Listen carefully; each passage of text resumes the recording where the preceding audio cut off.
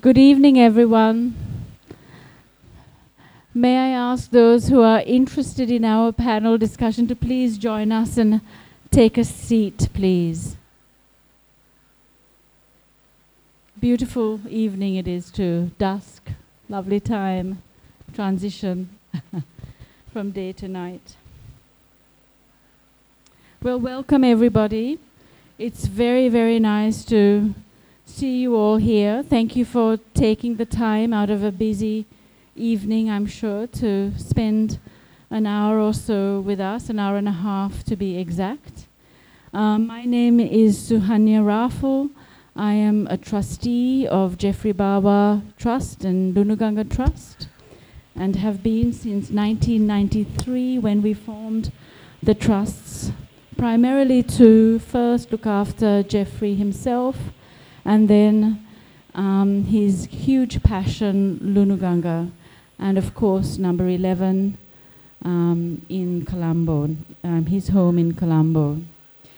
We're here actually to celebrate Jeffrey's 100th birthday, which took place formally yesterday, and we had an amazing evening of celebration, of talks with Kengo Kuma, the architect, who is one of our featured artists as well in The Gift. But before I move through to the formal part of this evening, I just wanted to say that the trusts, when we had a year-long program in planning and in place when the Easter Sunday attacks happened. And this was hugely shocking for all of us, of course.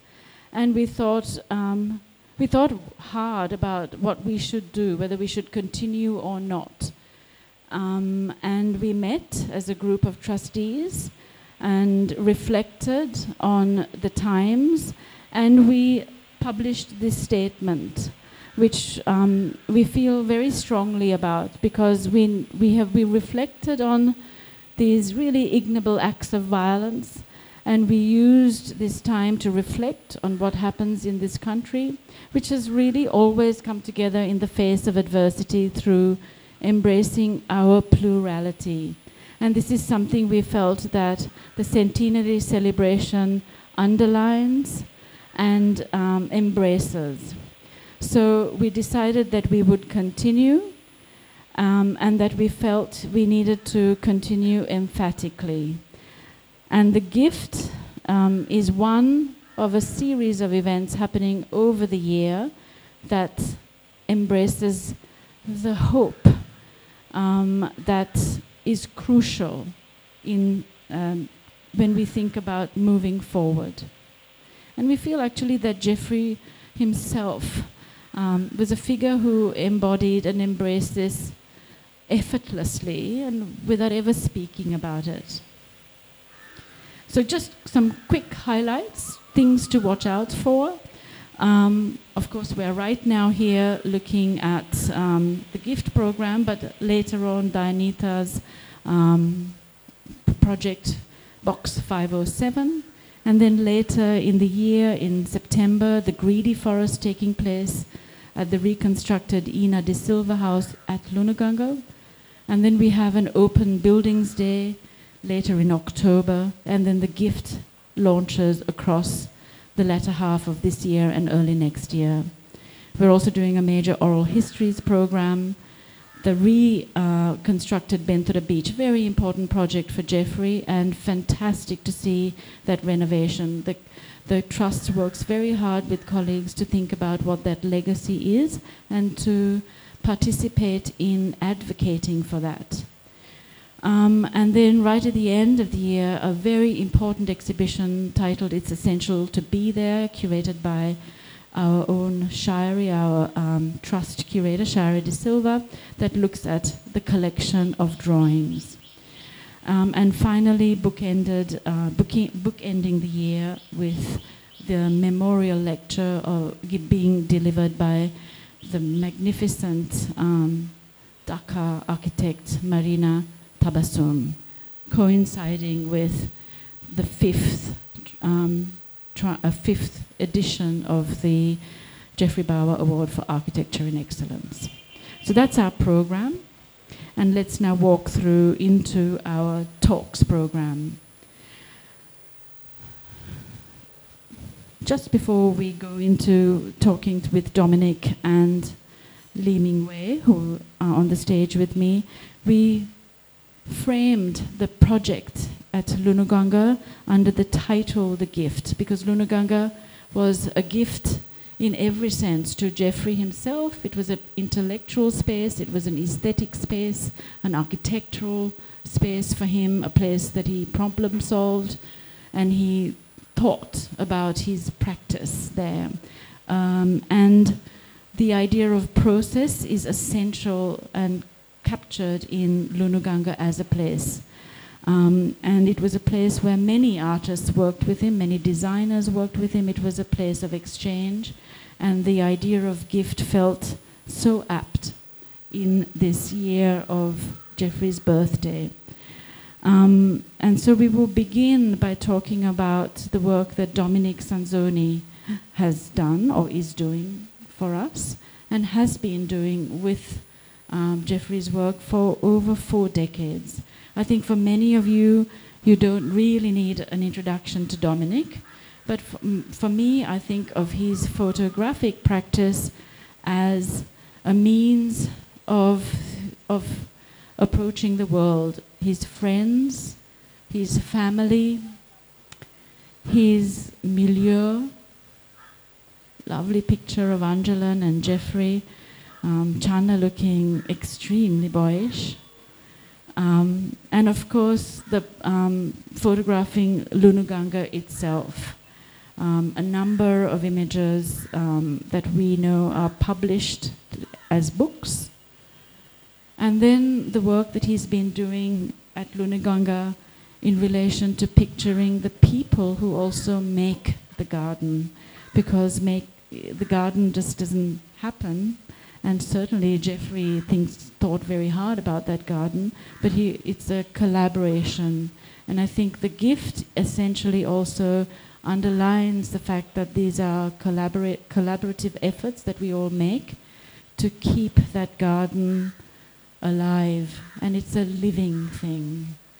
So Dominic, I just thought I would jump in by asking you, you've been looking at that garden for 40 years now. Have you, and I know the published photographs are in black and white. Maybe a little sharing with us on the choice of that black and white. Hi, good evening everyone. And it's lovely that one of the photographs credited to me is not mine, so it's like a bonus. And I'm hoping for more of those through the evening. It was a very nice picture. I won't tell you which one.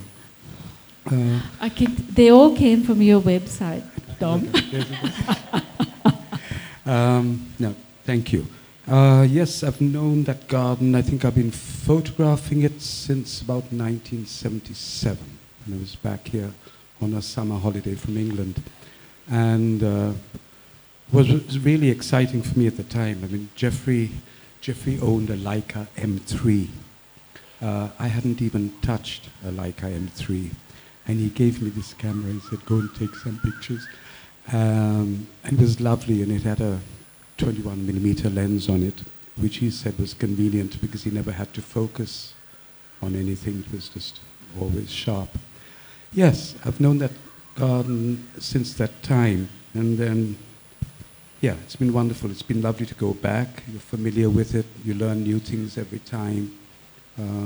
It's a very special place. But why black and white? Because you have taken pictures in color as well. Yeah, I think, well, years ago, Geoffrey, I think, mentioned that he always saw it in tonality. It's not a flower garden. There are no flower beds. There are no creepers going up with wonderful bougainvillea or whatever. And that stuck with me. And I think I've always tended to see it in tones, in tonality, and I've tended to see it in black and white, or reflection and highlights and darkness, and that's been fun. I've had to photograph it in color as well, and that's been difficult. And more difficult than black and more white? difficult because it's hard to see it in color. I see it in black and white. Yeah, it's. I'm trying to change. No, Yeah. no. So then when you took the pictures of the gardeners, they are also in black and white? Yes, yeah. I would only see them in black and white. I wouldn't be able to conceive of those in color. I mean, that's just, I'm afraid, Yeah. what I see and what I'd like to do. Yeah. And I can't really explain why. Yeah. And then your work for the gift. Yes. You're thinking about that as you are going to take hold of curating the selection? Yes. Yeah, and I think I'll be I'm going to try and look at some of my very early pictures, and also there'll be some photographs which haven't even been taken yet. So I'll be working I fear, right up till the last minute. Yeah.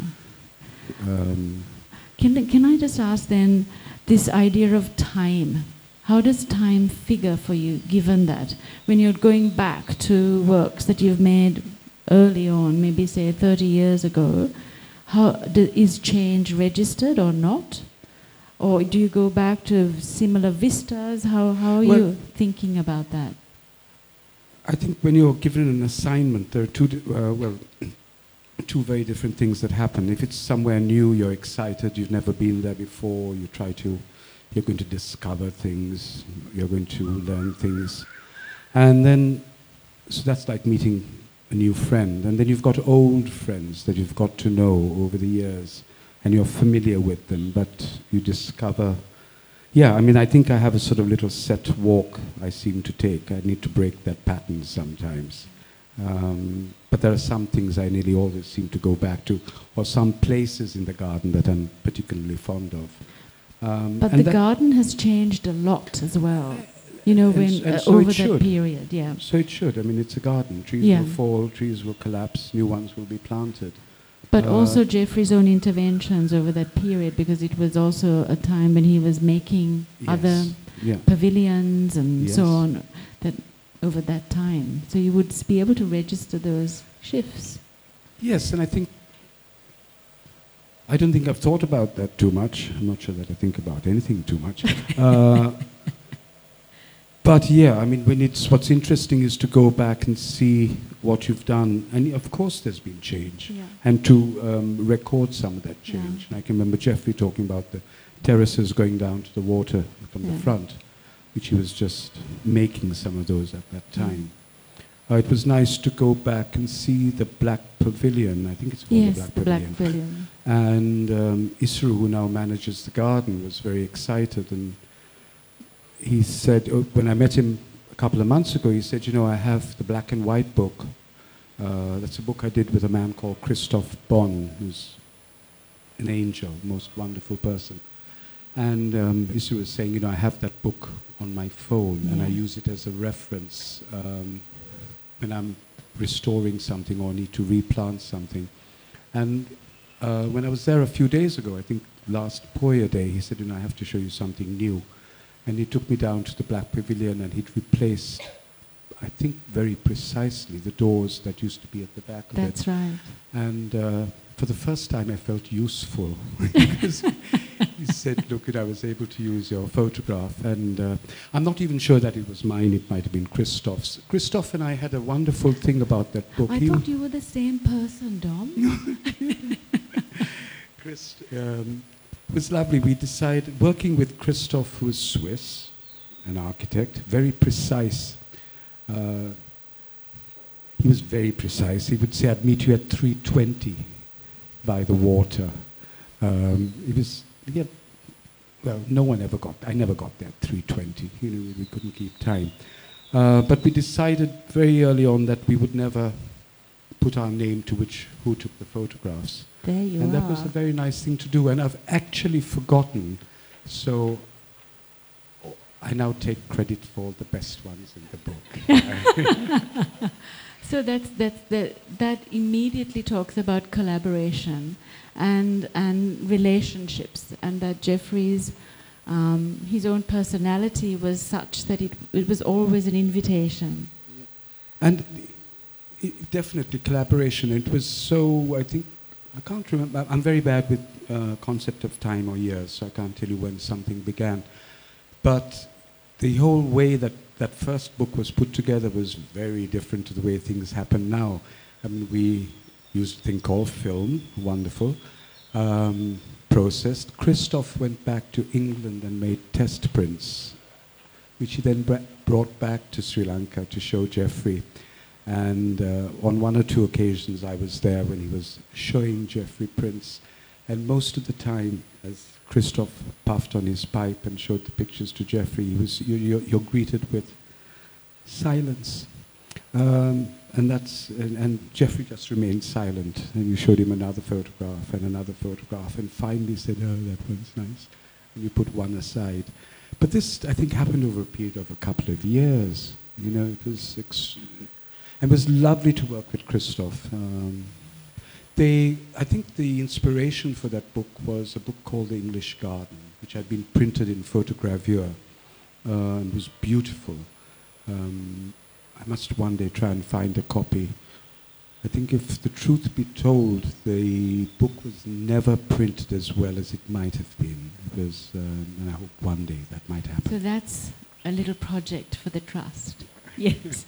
Okay, thank you, Dom. I'm now going to move on to our second artist for this evening, and would love to introduce you to Lee Ming-wei, an artist who lives between Paris and New York, an artist I have known, like Dominic, since the 90s, actually.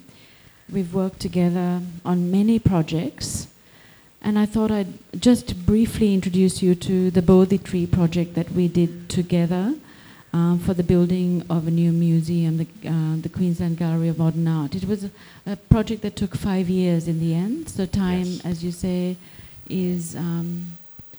things take the time that it needs to make things happen. So it's very nice to work with individuals who are happy to journey along time scales of varying sequences. And so when I met Ming-wei in the mid-90s, we'd worked on another project, but this was for the opening of the Queensland Gallery's second site, the Gallery of Modern Art. And Ming-wei's practice is essentially about relationships, and relationships that have that he nourishes, and we nourish each other across the seas and places.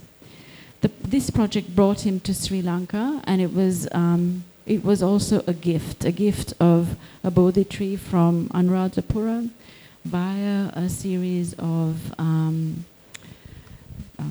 monasteries to the Queensland Art Gallery as an emblem of a new museum, to say a museum, when you open, it is only just the beginning, and you will grow into being what you will be, and to remind us all of the possibilities of what a museum could be. And the Bodhi Tree project, of course, immediately made us as a museum think about what is a collection, because the tree is part of the museum's collection. How do we negotiate a collection object that is a living thing, as well as bringing the tree to a museum and having to negotiate through the formalities of the Sangha and temple structures. It was a magnificent project. And then I also want to introduce a second work called Sonic Blossom, because again, this is a project that involves gifting, but this time the gifting of song, and to think about sound as being an essential part of practice. Because this work, as you can see, this is an image of it being performed at the Metropolitan Museum of Art. And it is, maybe I will ask Ming-wei to tell us in a minute about Sonic Blossom and how you structured this work. Hello, I'm Ming-wei. It's my 4th time visiting Sri Lanka. It's a great honor to be here and to be on the same stage with Dom and with Sohanya. So with Sonic Blossom, it was an invitation project to create a project for the inauguration of the Museum of Contemporary Art in Seoul. So when I was back in Taipei about 7 or 8 years ago, taking care of my mother when she was going through heart operation, this is when I got the invitation. So I told the curator, at this time I'm paying attention to my mother's health, and maybe when she's out of hospital, I'll have the energy to create something. So while I was taking care of her, I played Schubert's Lieder for her. Because when I was young, in hot summer nights like this in Taiwan, she would play Schubert's Lieder to calm me down in a very small volume. And I'll say, Mom, could you turn it up? I couldn't hear. She said, well, honey, you just need to be very quiet and sit down and you'll hear Schubert singing. But of course, I wasn't Schubert singing, it was Schubert's song. So for this project, what I did was that I worked with classically trained singers, and each one of them, one at a time, in a beautiful costume, walking through the gallery at this point, at the Met, posing a question to one person at a time. So the question is, may I give you a gift of song? If that is something that you would like to receive from the stranger, then she invites you back to the gallery, sit down, and sing a Schubert Lied for you as a gift. So that's very simple, but extremely delicate because of this intense exchange of strangers between this 3.5-minute moment. So, yeah. So that's projects that Mingwei did with sound and gift. This is a third project that I also wanted to introduce you to, because this is the work that will take on another form at Lunuganga. And these were a set of tubular bells that were part of a trilogy of sounds that were made for Mount Stuart. Yes, Mount Stuart is a Scottish castle on Isle of Bute. And when Lady Sophie asked me to go to her home to do a project, I thought, oh, we just some Scottish home. But when I showed up, it was a 17th century castle. So I was quite stunned, and I thought I would like to do a project with 3 sounds. And this is actually one of the sounds in the garden. So this is what I brought to Lunuganga. And if you go to Lunuganga now, it's actually ready to receive you. One of the challenges of making works like this in a situation like Sri Lanka is being ready and open and available to the site and the location's particularities. Maybe you can describe, because we have a wonderful team working on the realization of the Centenary Project, and Shirey is curator. We also have Chris, who is our architect designer in the team, and Shanika, who is project manager, and Tilani. So these four young people working very closely with studios to realize a range of projects over the year, including this one at Lunuganga. Maybe you can describe the process and then the changes that needed to take place. Yes, the process of bringing this project here from Scotland is actually quite simple, like bring any project from anywhere to the site. So the tubes were produced here with a specification, and then my studio manager Sandy came and worked with all of you to install this within about 10 days. There were some challenges because of the site. It's quite different in terms of weather, and the trees, they are not the same trees, because in Scotland we have 4 extremely old and tall lime tree, 400 years old, in a perfect square. But here we only can find 3 trees, so we have to change the design slightly, but still creating a circular structure. So that's the biggest challenge, but you all did a great job, so thank you so much. And one little thing that we have to fix is try to convince a squirrel not to chew on the ropes. The other shift that took place with the bells coming to Lunuganga and in Sri Lanka is the shift from copper to brass. And the scale, because of the site, the scale of the bells themselves and the site itself having a different circle of sound. But what has been fantastic in terms of listening to those bells is that the brass bells have a very particularly Sri Lankan sound, Yes. as distinct from the copper tubes. Yes. And for us who know Kathragama, it suddenly felt like an echo of sounds that we hear in Sri Lanka. Yes, you're right. Actually, the tubes that we had for Scotland actually was made of bronze, and we work with a particular studio that makes bronze bell for the temples in Taiwan and Japan, actually. But this one here, we're able to work with a local studio to produce a different sound, which is slightly higher sound than these very deep temple bell, which works so beautifully in that site. And also, the way we situated this project is next to a beautiful bamboo grove, which these tubes reminded me of those bamboo tubes that is right behind. You could see it right there. Yeah. The other part of, that's essential to this work is the bells only work because there is the movement of air. And the air makes the bells work. There's this wonderful relationship because then you begin to hear the rhythm of wind.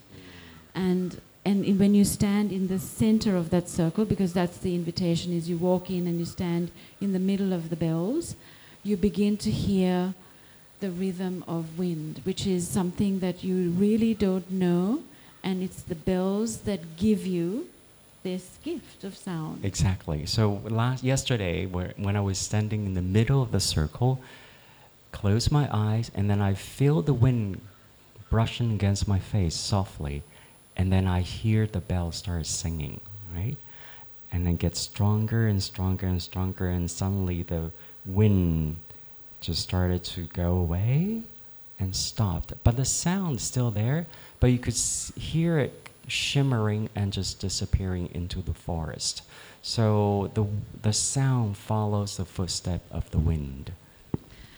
The reason to bring this particular work to Lunuganga was thinking also about bringing another element. There are many artists have made work at Lunuganga over the life of the garden, which is now, I think coming up to 70 years, is how sound, a very important sense, amplifies your experience of the garden. Because we see it, we feel it, and to hear it is a whole new sensorium to offer to visitors to the garden. So that was a very important reason in terms of the 6 different projects that are part of the gift. With Mingwei's work, it's the gift of sound that we have brought to the table. So with that, I'm going to now invite Shari to come up onto the stage with Dainita and Thenu to introduce 2 more artists to us.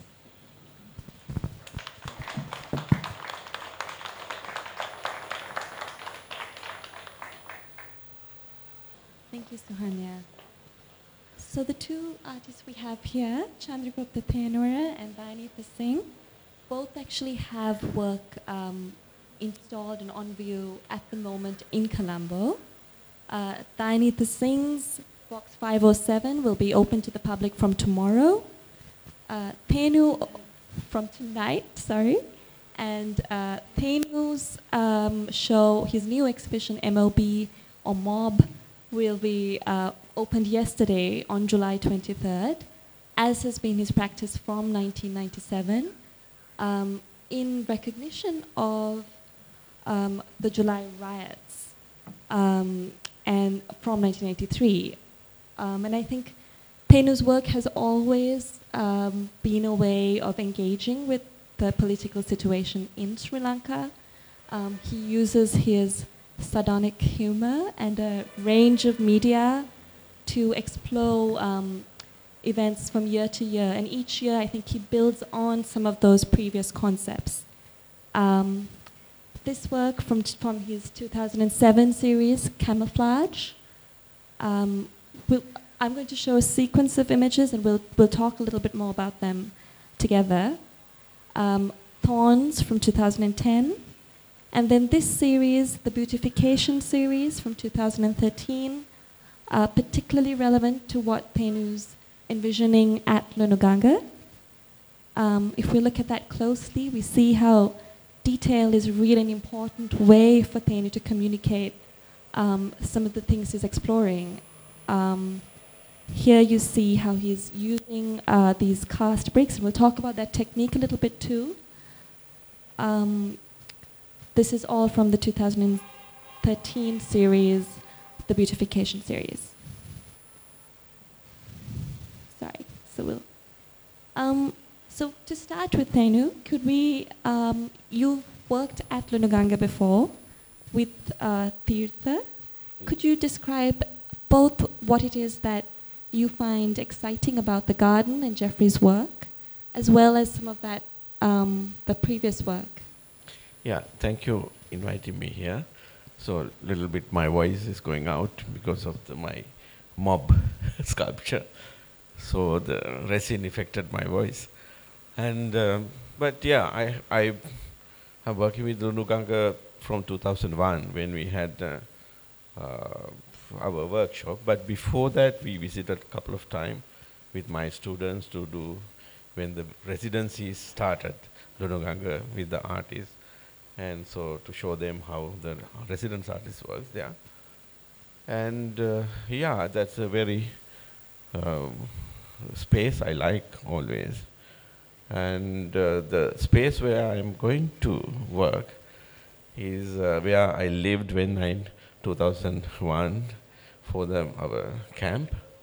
And place, and that place also I know the place very well because I made a kind of collaborative work with Tripura Kashyapa, so the Indian artist, dancer, and she responded to my work, Moon and Ladder. Then I used the same Bhava element with adding only the ladder to that and reinterpreting the same forms to the kind of different kind of work. So that is why the very important place for me, and that spacious and openness and the lines, how it's work, and same time how he cooperate with the nature and man-made structure. It's very important for me. So then that is why might be my work I'm going to place in between. Yeah. We've spoken, Suhanya did speak a little bit about Lunuganga's history as a place for exploration and some of the ways in which Jeffrey used that space that has been kind of contagious in the energy that it has given other artists. And with you, certainly and Jeffrey was also very, just like you mentioned, there are very strict axes. There are points where there's absolute control, and then there's points where there's complete submission to the environment. And in your work, I think the grid and the line has a very strong influence. And then you also, you put in that element of what happens often when people or forces take control. And so could you, and because perhaps you could very briefly tell our audience what you're hoping to explore in the Cinnamon Hill site, Yeah. and also about how that control and play with line and grids. Yeah, because I know that I visited there to my the working visit with Shayari. So at that time I had no idea what kind of work I'm going to do. But I have an invitation to work there.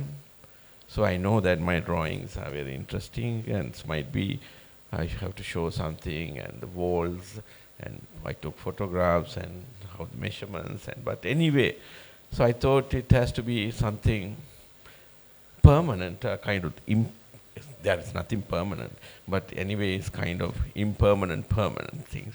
And maybe, so I thought might be the better, I saw suddenly, I knew that there are bricks, a lot of bricks he used, but suddenly there's bricks laying of the patterns. It reminds me the beautification my project.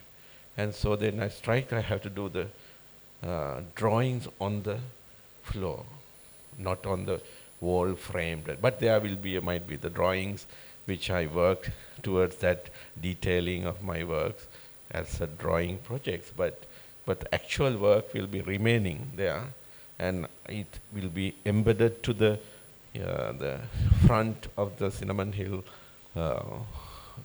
as how it called, is a foyer or what that the entrance, in front, yeah? Entrance, yeah. So that in front of that, then now there is only gravel.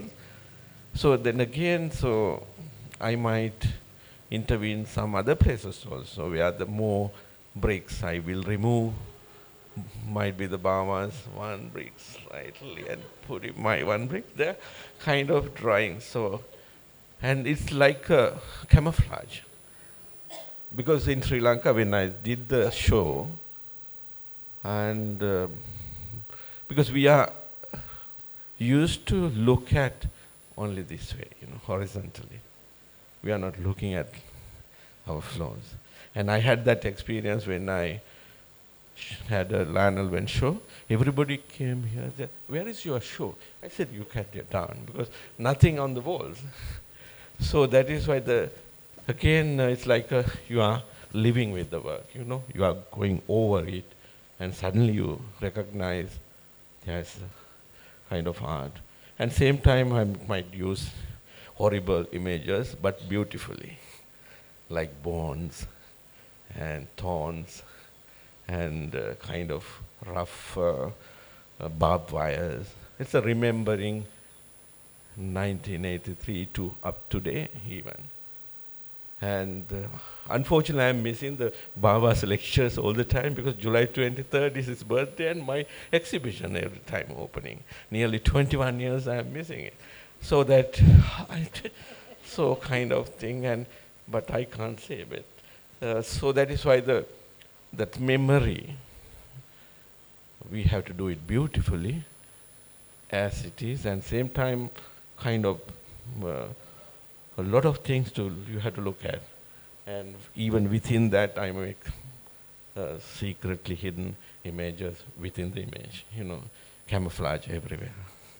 Yes, and I remember that conversation we had at Lunuganga, where we were looking at the way Bawa controls the ground plane and really kind of guides you through the space with that plane. And I would love for you to speak a little bit more about his version of beautification and some of the other more tyrannical ways beautification has been employed or deployed in this country. Yeah, because here in Colombo, it had like erasing memory. That's the project was beautification. So eviction of the Islam people from Colombo and slums and, erasing everything. And so making straight lines, and you have to think only the straight, and it's controlling your mind. But when Baba, he likes horizontals, and I know that story that he removed some shapes from the landscape to get his perfect view of that line. But he used its kind of dialogue with the nature, and he manipulated, not harming the thing. So, but here, they try to harm the people's mind, not look like a beautification, but you didn't felt that it's harmed. So that is why the two different things, and that is why it's very important. And Baba's beautifications and the Gota's beautification. So we had a political period then. So I'm afraid of it. Okay. And are there other things about, you also, like many of our artists, know Lunuganga over the years. Are there other things about the space, and maybe even more generally about Bawa's work that you're hoping to engage with, or that you would like to explore more? Still, I don't know. Might be the so while I am doing, but I'm going to change that gravel area, so slightly, not it look like a Baba's work. So that I'm going to continue the same brick patterns little bit and change it, and I'm going to include the even the roots of the trees is coming into my bricks as three-dimensional forms. And so that is why the three different techniques I'm going to use, and with help of our ceramic department, that's a brick burning thing they will do, but I paint on the bricks and I carve the bricks, and same time I sculpt on the bricks also. But that sculpture will be the like gravels, you know, the making. You can't see it immediately, but you have to feel it later. Yeah, I think it's interesting because your work does explore many media. Even the current show there's cast bronze, there's painting, there's drawing. And do you feel that? And I think when we started this project, it started with the bricks and the ceramic sculpture, and then expanded because one medium was not enough. And do you think that also speaks to the kind of that plurality that's in Jeffrey's work and the many layers in the spaces? Is that something that maybe triggered that kind of the way this project has grown? Yeah, because I like that space how he is controlling, you know. So that is the same time he's control our minds, but not saying that he is controlling our mind, but it's very beautifully. Yeah, so that's the way. Might be that line I'm going to take. So when I'm laying the bricks, it's like you don't see my work might be I'm not going to harm the Baba's work. I want to enhance a little bit, give the beautiful, little bit touch. Thank you, Daniel. Yeah, thanks. We now have Vaini to sing. Whose exhibition is here. If you haven't already seen it, it's open today. Please do. It's tremendous work. Vainitha, I know I'm going to show one of your projects, the Museum of Shedding, which I know will inform in some way what's to come at Nunuganga. And I think this work is amazing in the way it's not about the photographs as you mentioned to me, and it's really about the kind of, to me it seems like it's about the way one inhabits one's own work, the kind of familiarity that arises from making and caring for work. What I will do is show these 5 images, and then we'll talk about them more.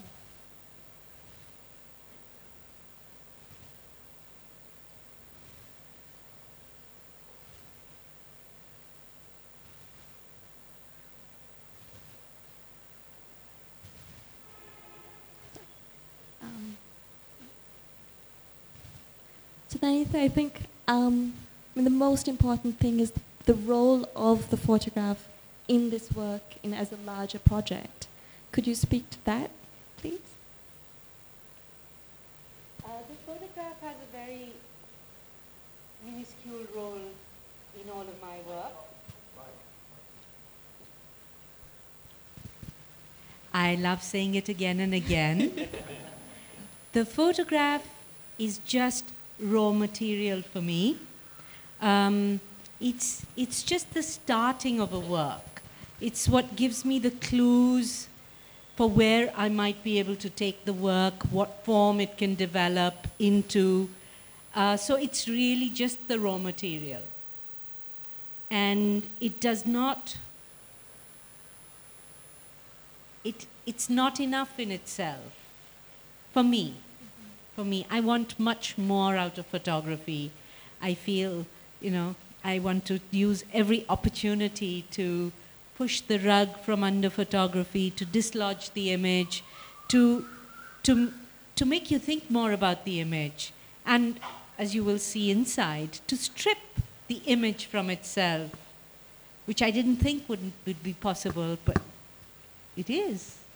Indeed it is. And here, can we talk in this particular project, and then because our audience will see the gallery, the role of the structures and the other materials that are part of the exhibition, part of the work?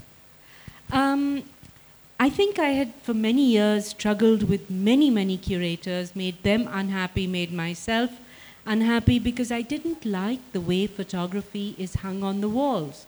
It was really annoying that the image was stuck to the wall, that I couldn't change the image if I wanted to. Now, the whole wall changes if I shift an image. That's, to me, the beauty of photography. You know, I can take an image out of here, put it there, it becomes something else. And yet, the gallery world, the museum world, even the publishing world wanted a certain order out of photography. The image has to be used in a certain way. And then I thought the older people will know better. Then typically I thought, oh, the Western people might know better because they have a longer history of working with photography as an art form, traveled, met people, saw museums, and I realized it's all the same. Exactly what Stieglitz did in 1929. Print in frame on the wall. That's fine. But that's just one way. Photography got stuck somehow with that. And I can get into that. It's related to the economics. But I wanted to make a structure where no curator, no museum director could tell me that I cannot shift my images, that I cannot change my images, and that I cannot change the space. It's no problem if a sculptor does that, but somehow photography, or classic photography, has those sort of strictures on it. Now, I don't want to run knives through my photographs and spray graffiti on them. I love the raw material. I love photography. I love its quality of being a document for history. I love all of that. But I want to have more for it. So I realized that nobody was actually, even though they were older, even though they were whiter, even though they were in bigger museums, they didn't have any other ideas. So I thought, okay, I'm going to make a structure that suits my purpose. So in these structures, I'm quite wicked. I have made it so that the curators will risk a lot if they want to show these prints on the wall, because they are glazed prints, unglazed prints, sorry. They don't have any glass. So you have to show them either in the structure or in the boxes inside them. But sometimes, as you showed earlier, I might want the structure to be empty with the residue of these images. Now, no museum allowed me to do that even when I made the museums. So now I go in there and I will tell them that, you know, I'd love to come and make some shifts. Would it be all right if I come in January and shift the Museum of Chance? And they say, yeah, how wonderful. And I say, no, I'll come on my own. You don't even have to host me. And I go in there and I can take all these images out and put them into those storage cabinets as well as the boxes. And then you have the empty structure. By the time the curator hears that I've emptied the whole museum out and they've written their report, I'll be out of there. So I can also keep my work alive. I hate how photography gets castrated and somehow deadened behind glass. I don't, for myself, I should stop talking about what the larger role of photography should be, but for me, it's very limiting. So I have to find my own form. I made Museum Bhavan, the family of 9 traveling museums, for my house. My house was going to be Museum Bhavan, but then they all got acquired by other museums. So then I didn't have a museum for myself. And after it had all gone, I thought, let me make this museum of shedding. Like, what is it? So this museum, once it finishes its tour, is going to come to my house, and I'm going to live inside it. That's my bed, my desk, a stool for one visitor, a stool and a table for me to eat. And then I've got these storage cabinets on the side so that You know, sometimes in the middle of the night I want to change an image. So I can just wake up, take the image out, flip it, and in the morning I wake up to a different museum. So I'm the museum curator, the director, the keeper, the registrar, and no museum can tell me I can't do this. I love it. I love it. And I love the use of the structure to kind of maintain your agency. Absolutely. Photographers, okay, let me not talk about photographers, but I felt in many years I gave up all that autonomy. And I want to be the author of my work. The photograph is just the raw material. I don't care how beautiful you think that raw material is. I can't put 30 tomatoes here and say that's your great dinner. That's not my kind of cuisine. I feel the photographers have, or I, as a photographer, have to take more authorship of my work. And I think very much related to what we just discussed, what is the role of sequence and of chance? Because you've used both those words. And many of your works do take the forms of books, where, again, I think you've found some amazing ways to deal with sequence. But I would love for you to speak a little bit more about that. In the early days, when I thought the curators in America would have all the answers, the only place I got some autonomy to make the sequence of my work was in the book. And that's why I loved the book form, because it was my sequence. It wasn't, you know, curators do terrible things with photographs. They take a picture of some lady with her dogs that you think is wonderful, that you adore, and they put it next to someone living in a drain pipe in Calcutta to make their political statement. And excuse me, I have the brains too to decide what politics I want to play when and where. So the sequence always gets shifted around according to the curator's agenda. And I make my own agenda. So the place that I could really make my own agenda was in the book, because it's bound. But now, as you will see in the box inside, I play with the sequence as well. And chance is like the key word for my life's work, really. Chance and accident. And I think all the torture and stress I go through to try is to just try and create the situations that allow for that chance to blossom, you know? To not say, I've given Shairi a deadline and therefore I have to submit this proposal. I will not do that. I will not let that part be boxed in, because I have to leave room for chance. I have to leave room for accidents.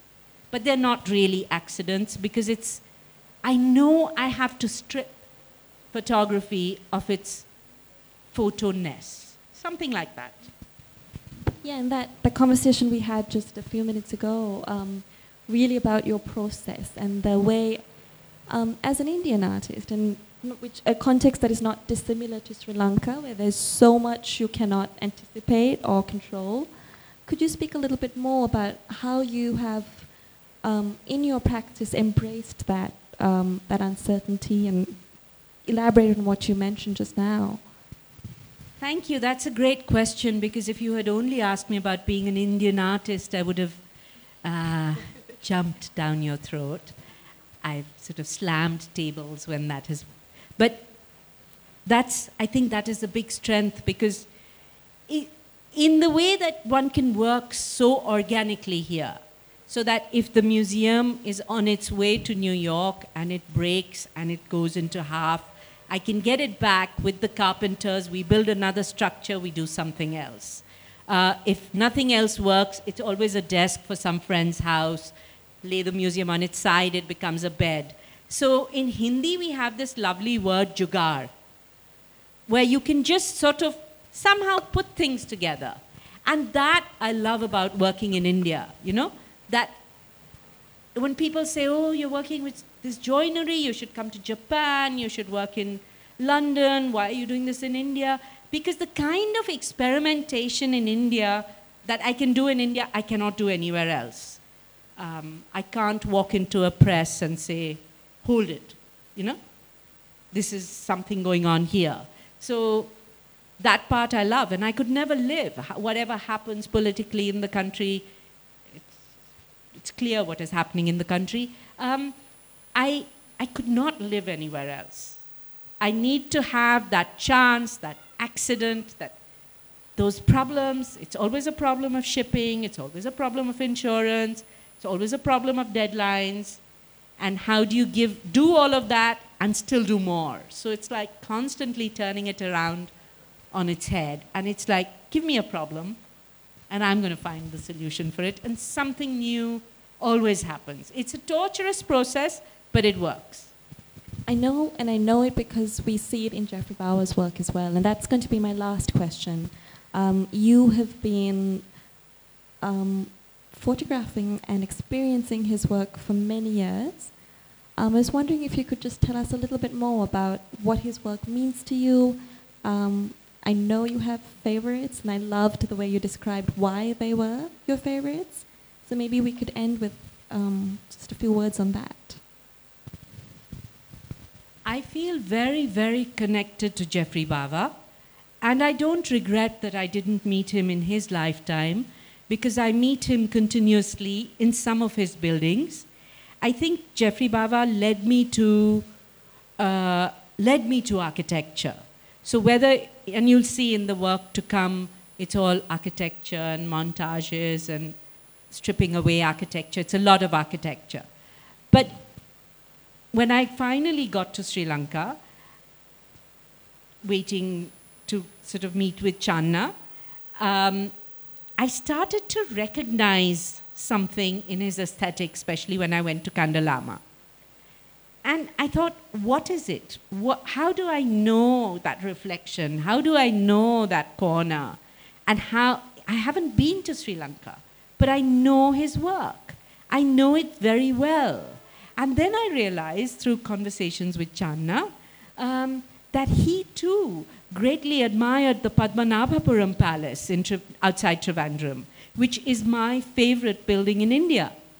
So that gave me, I said, okay, so we're on a similar aesthetic wavelength.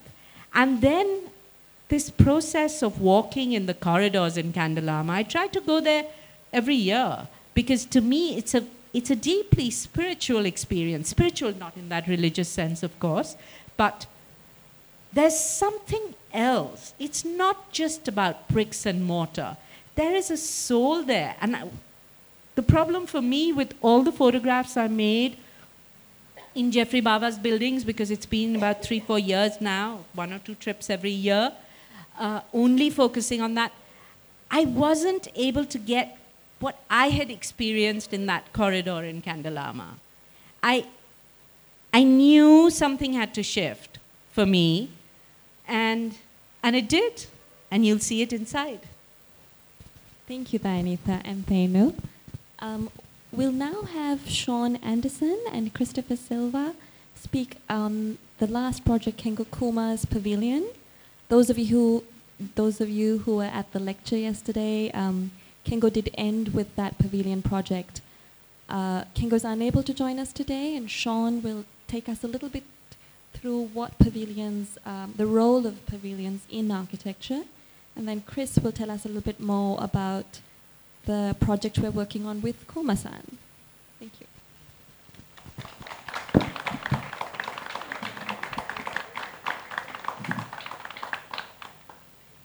So good evening.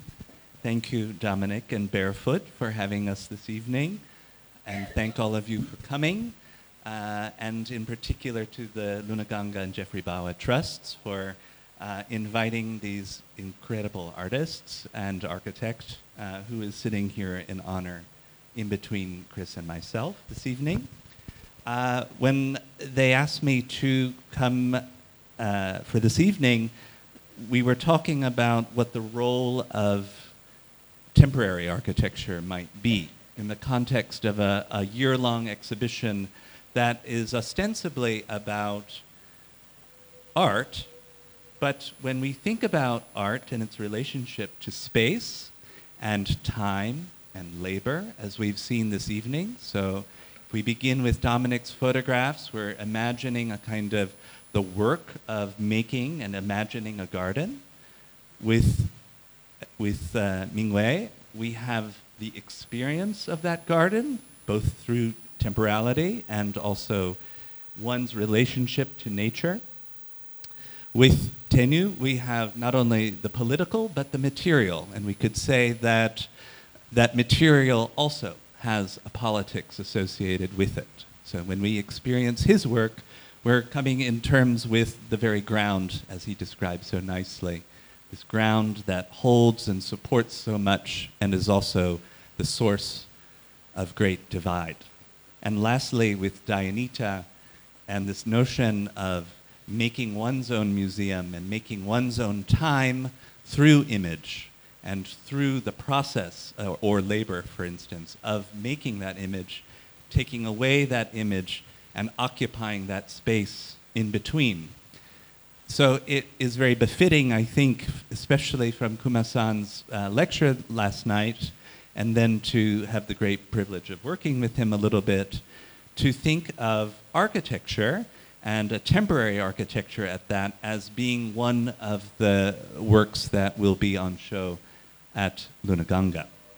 So in order to perhaps understand what the role of that temporal kind of condition for architecture is, I thought what I would do is a kind of palimpsest, a brief history of temporary architecture. So it will be very fast.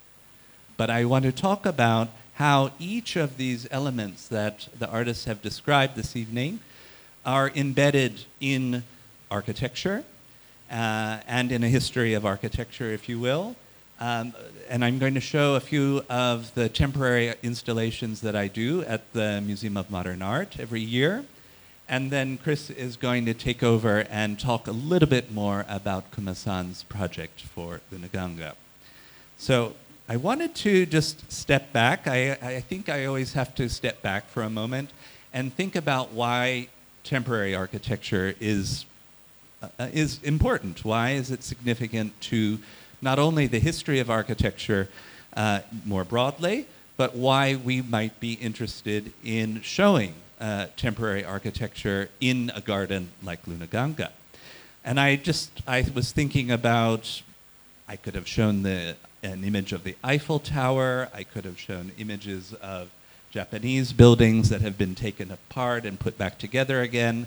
But I thought with the Crystal Palace building that was built outside of London in 1851 for the first great World's Exhibition, this is a structure that was made out of cast iron with the first use of multiple glass, repetitive glass elements.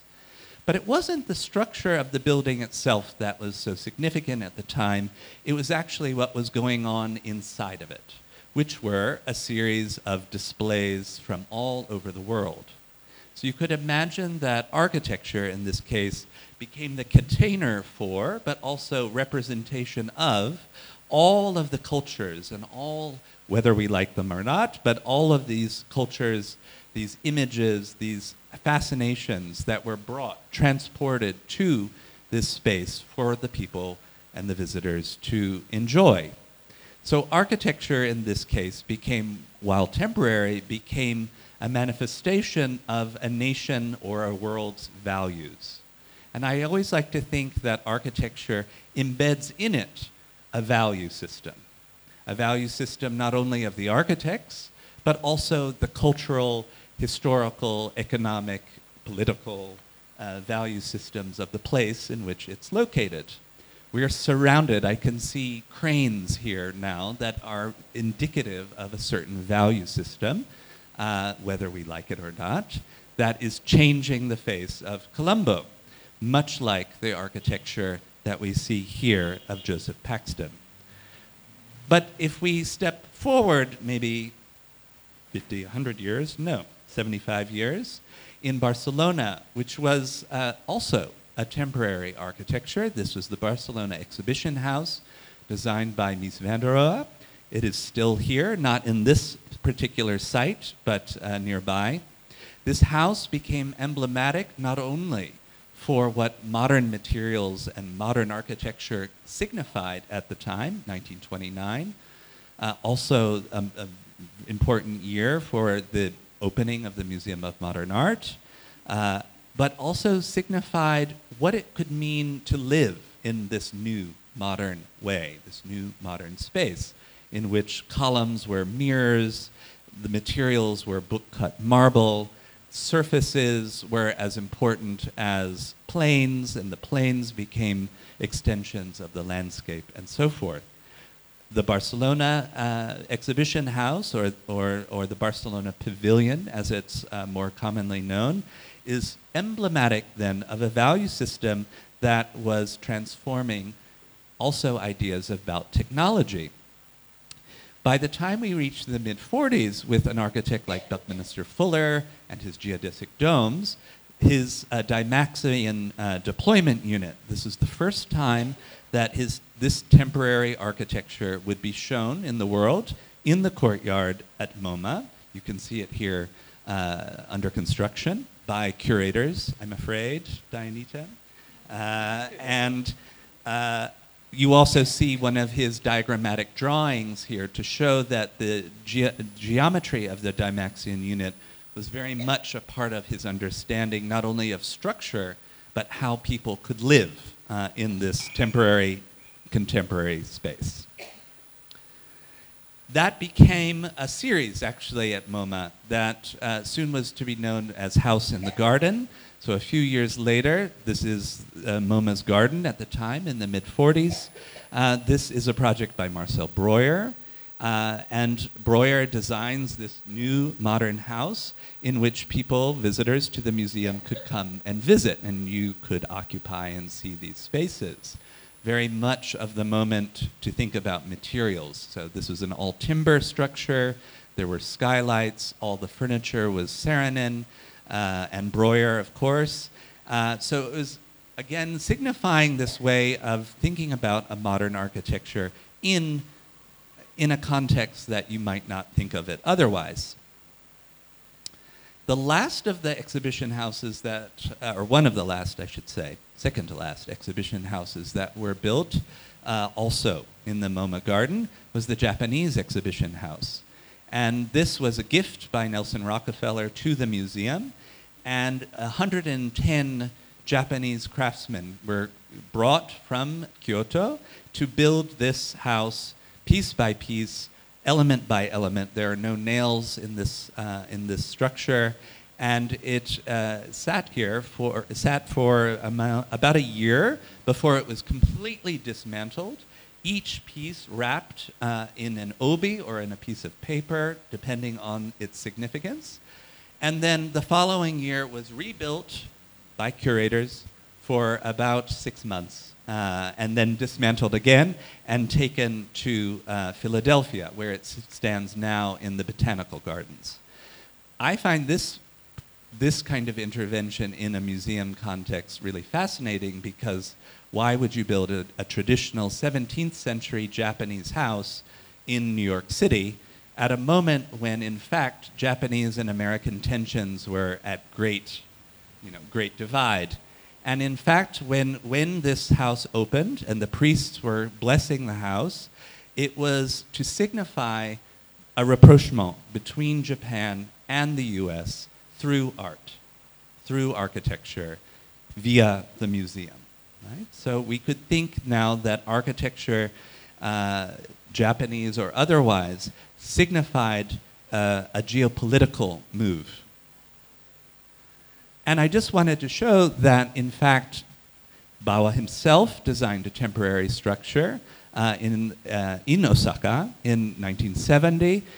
You can see in the upper right a very hazy image of the exterior on the right, with Lake's leaf in the center, and then one of his beautiful sketch drawings, I'm not sure by whom, for the facade. And in the interior were Ina da Silva banners, among other artists.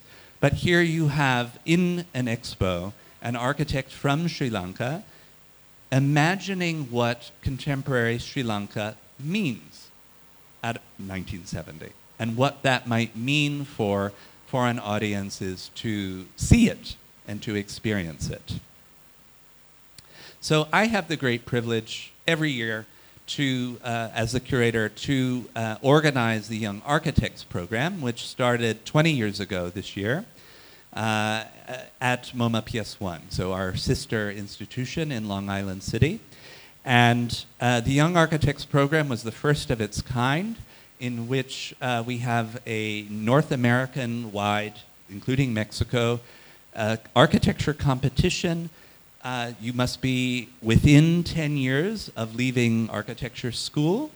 You can't have a huge office yet, if that's the case.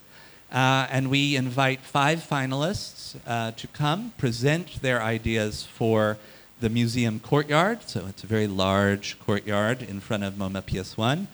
And then this becomes a 3-month-long architectural installation that is partly a gateway, if you will, to what we call the warm-up music series. So architecture here is threshold. It is a great moment to enjoy the summer when it's not 100 degrees or 50 degrees, as the case may be. But it also encourages that each architect must think sustainably, must think about light, must think about darkness, must think about access to water. And every year for the 20 years, the architects have then signaled ways in which we could think about temporariness and about building. So the first, I just want to show a few images so you can see the difference every year that happens. But also, I understand these projects to be a barometer of what architects are thinking about at any particular moment. So PF1, which is a take on PS1, this was a garden, organic garden, grown in cardboard tubes, then assembled all over the site in this wave that covered and became a shading device for the courtyard. This is a public farm one, I should say, and then all of the vegetable plants that you see here, the vegetables were distributed to public schools all over Queens as a significant, again, a kind of reciprocity between the architecture, the museum, and the architects. Another year, party wall designed by Coda, Caroline O'Donnell. These are the cast-offs of skateboards. So when you make a skateboard that you go, on the street, there's a lot of waste. So this entire structure, with the exception of the steel structure that's holding it up, is made out of the cast-offs of skateboard structures. Hi-Fi in the living, 1 year later, these are made out of algae that is having a chemical reaction with not only uric acid, but also water and mycelium. So these are mycelium bricks. They're extremely lightweight. They are not the heaviness of a regular brick, and in fact are very light. But what the architects were trying to suggest here was that we could understand building with new materials could be far less wasteful and far more economic. So also, just to show you a slight difference, slightly blurry image here of we have Young Architects program in Rome, in Istanbul, in Seoul, in Santiago de Chile. And so in each of those countries, they have their own program and own competition. So this from last year was organic, hydroponically grown garden in front of the MAXI, the Contemporary Art Museum in Rome. And then just a few last images here. This is a project done by 2 very young architects from Mexico City, made out of the cast-off ropes of a sailboat manufacturer. So here you can get an understanding of the courtyard. And just to keep in mind, for the last image that you'll see, this view is now impossible because Long Island City, Queens has become the center of a massive building campaign.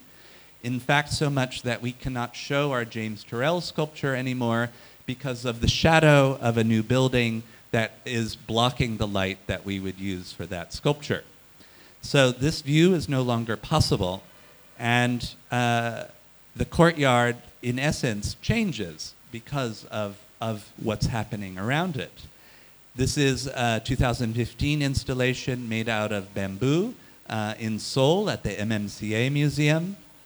Also, I think this is indicative of Kuma-san's waves and organic forms. Cosmo, one of the most popular that we had. This is a very large, festive machine, if you will. It was on wheels. It moved around the courtyard and purified water at the same time. And so the warm-up series that we have in the courtyard every Saturday is host to around 4,500 to 5,000 people dancing, drinking, and doing Lord knows what in this courtyard every weekend. So we have to imagine what it means for a visitor to encounter these projects. This is a project from last year by a young architectural team that was very interested in mirrors and how mirrors became sites of displacement. So everywhere you would walk in the courtyard, you could see a reflection of maybe your friend or friends in the opposite side of the courtyard. And simultaneously, if you looked up, the mirrors reflected all of the buildings that were being built at the same time. So you never quite knew where you were in this space. And then a project that we opened 2 weeks ago. It's hard to believe, I'm looking at this now. We opened and I came to Sri Lanka. So this is a really beautiful work by a young team, again, of Mexico City. It is about 4.5 stories tall. It's made out of scaffolding. So again, a commentary on what kinds of materials one can use to build. So this is scaffolding that is strong enough to support 1,500 2x4s that are all encrusting, if you will, the exterior. And then you can kind of see the interior. I'll point it out. This here is a very large print of jungle scene. We have a pink waterfall that's also 4.5 stories tall that provides cooling, the hammocks. But what's really intriguing here is, and like Tenu's work in a way, is that it's very political. So the hammocks were made by a prison cooperative in Yucatan. The jungle print is made by a cooperative also in Yucatan. But the whole idea of entering into this space was that, in fact, it would block the view of all the development that's going on, literally erase it. So when you walk into this panorama, cyclorama, if you will, you no longer are in the city, but you're in this space of imagination and projection. So another similar way of thinking about Kuma-san's work. But I wanted to end with 2 years ago, a project that we worked on with the architect Jenny Sabin. You can see the first new building being built. There are now 5 in that view that block the sky.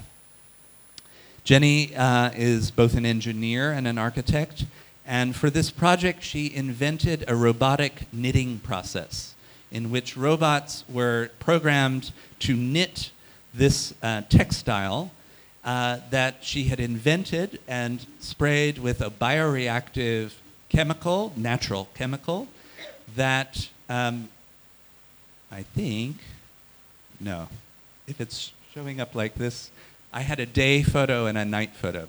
So during the day, it's white, pure white, and provides shade. And the light, the solar gain of this material absorbs the light, and over the course of the day, into night, it turns purple. So literally that the architecture as an organic process, it's modeled after cellular structures in space, that in fact the architecture was alive. And so with that, I will hand this over to Chris to talk about Kuma-san and his project. Thank you, Sean. Hi everyone, I'm Christopher Silva, passed out from University of Moratuwa last year and working as design associate of Bava 100 team.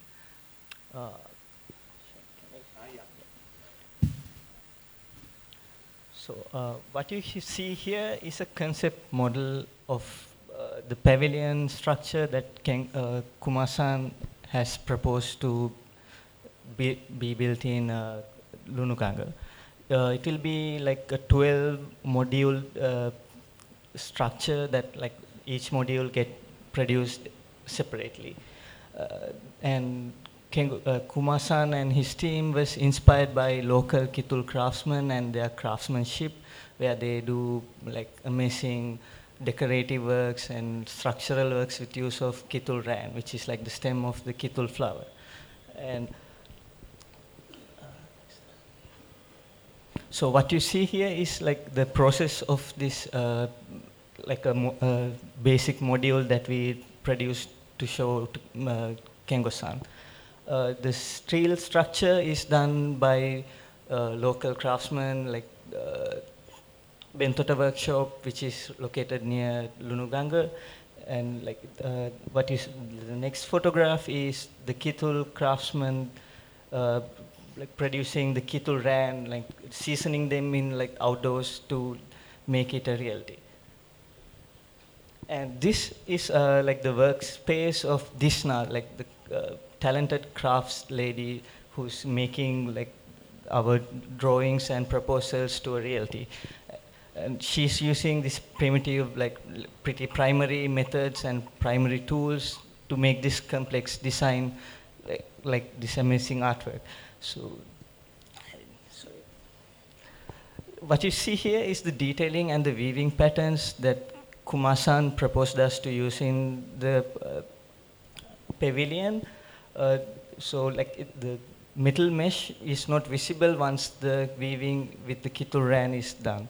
It's like it's a two-layered weaving pattern, as like it's a three-dimensional structure. You would see it from all two sides, like from inside and outside, as you saw in the model, concept model that they shown.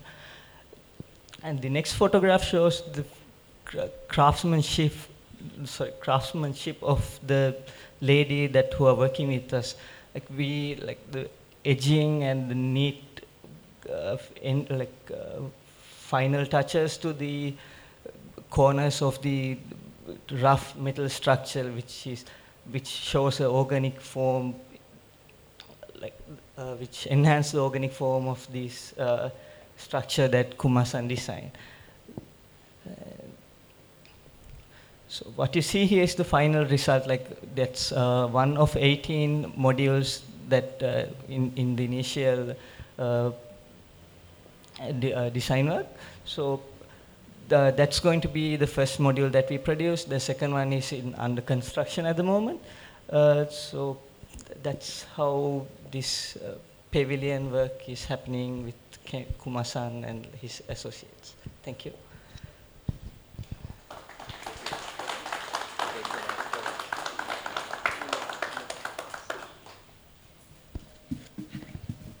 I might just ask our artists to come on the stage, and Shairi as well, just because we also have another special birthdays to celebrate. And today is Dominic's birthday, and we thought we needed to say happy birthday, Dom.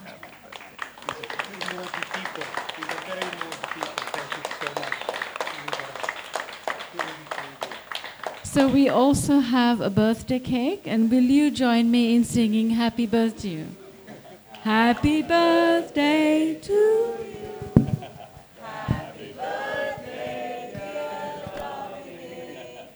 Happy birthday to you.